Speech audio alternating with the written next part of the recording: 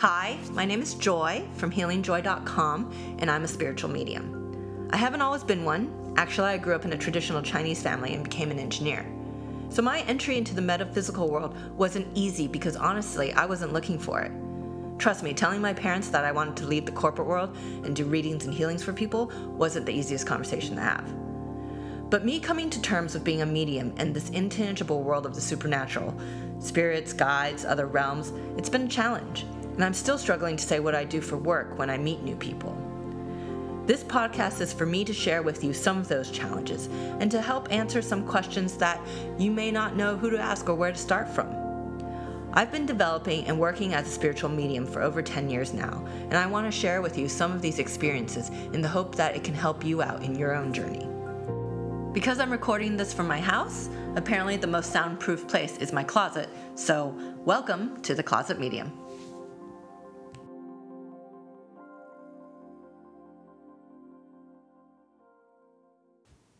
So in today's episode, I want to talk a little bit about what a medium is and what I do.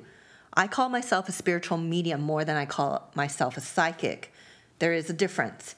As a medium, I have the ability to connect with non-physical beings such as spirit guides or crossover spirits. I'm in essence a channel. My role is to facilitate communication with spirit as a conduit, as a channel from the metaphysical world into the physical world. All mediums are psychic, but not all psychics are mediums. Psychics perceive energy, whereas mediums receive energy.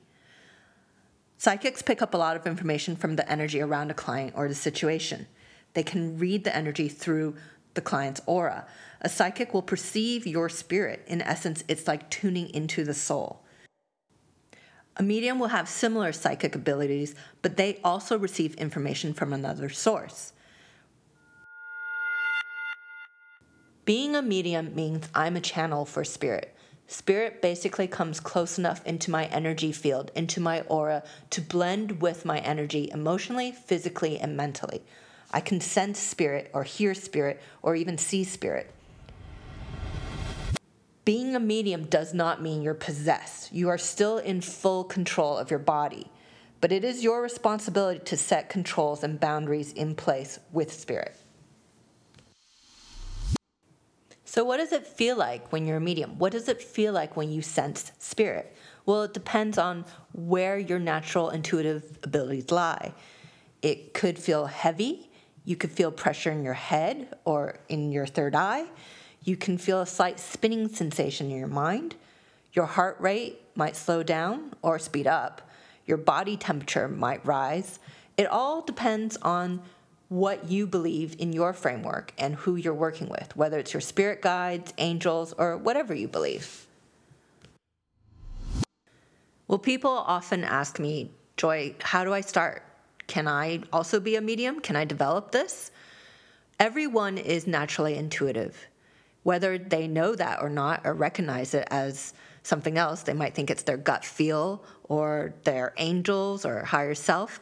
There is an inner knowing when things don't seem quite right, or when you just get a feeling about something. That's your intuition, and you can develop it. Now, how your intuition plays out will depend on your natural intuitive abilities. You might be more visual than I would say you're clairvoyant. You might hear things more. I would say then you're clairaudient. You might be really sensitive to energy and feel things around you. Then I would say you're clairsentient. You might just have an inner knowing. You just know something's wrong or that's the right answer to a question. That would be claircognizant. Can you develop each of these clairs? Yes. It takes practice, but you can develop it. It's kind of like learning to play the piano. Some people are just more musically inclined and they can learn and play beautifully. Other people need years and years of practice. Maybe they're just a little clunky on the keyboard. Everyone develops at their own pace. It's not a race. Everyone has different abilities. It's just figuring out where are your strengths and how to emphasize them and work on them and how to make them work for you. But we all have to start somewhere. And a lot of people, clients, friends ask me, well, where do I start? Do I start meditating? Do I start reading? Yes, all of that helps, but it's actually just getting in touch with you. in touch with your intuition, trusting yourself. So where does your intuition sit? Where is that coming from?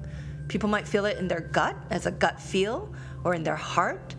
I like to consider it my soul self, my true soul essence, something that guides me and knows when something's not right or when it's wrong, or just a knowing inside of me that it's going to be okay.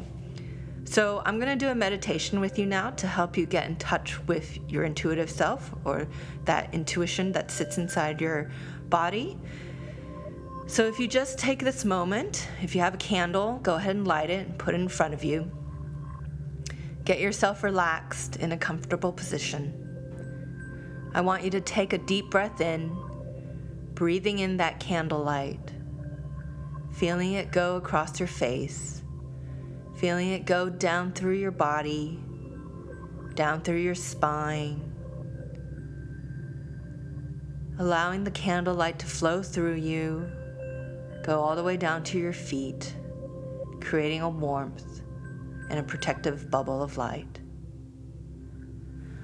I want you to take a breath in and notice your breath, pushing out any thoughts or any worries or doubts for the day, pushing it out of that bubble of light, allowing yourself to settle in to this warm glow, feeling your body get lighter and lighter as you breathe in this light.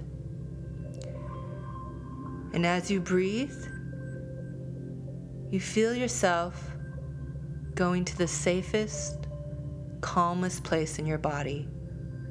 It may be your heart, it may be your forehead, it may be your stomach, but it's somewhere just for you. Somewhere that's protective and safe, calm and natural and beautiful. You go into that place in your body and you find a little light. It's a little soft glow, and as you go near it, you see it become a star. I want you to hold that star in your hand. Feel it burn bright and shine in your hand. Breathe in the light of the star. Watch it lift you. Watch it soar around you. Feel the star connect into your heart, into your body. Allow it to be your compass to guide you, to take you where you need to go, to show you what you need to know. Feel that star rise above, away from your hand and into the night sky.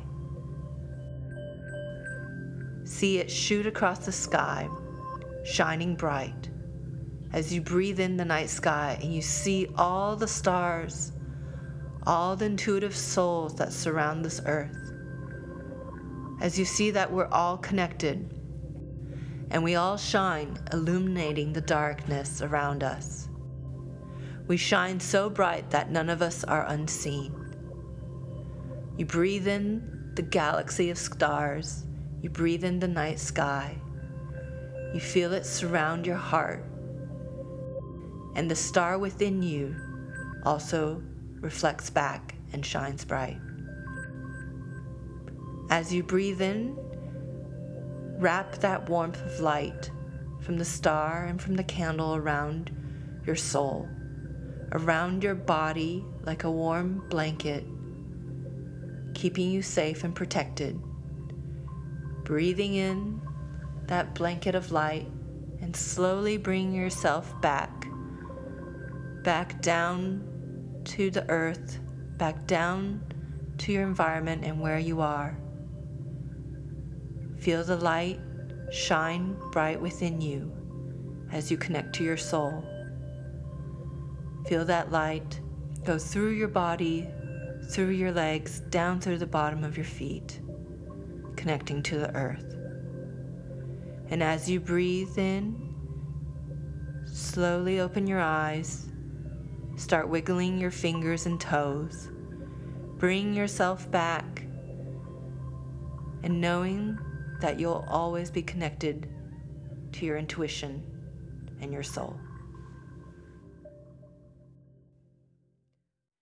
Thanks for joining me today, and for more information about classes I teach or private sessions, please go to theclosetmedium.com.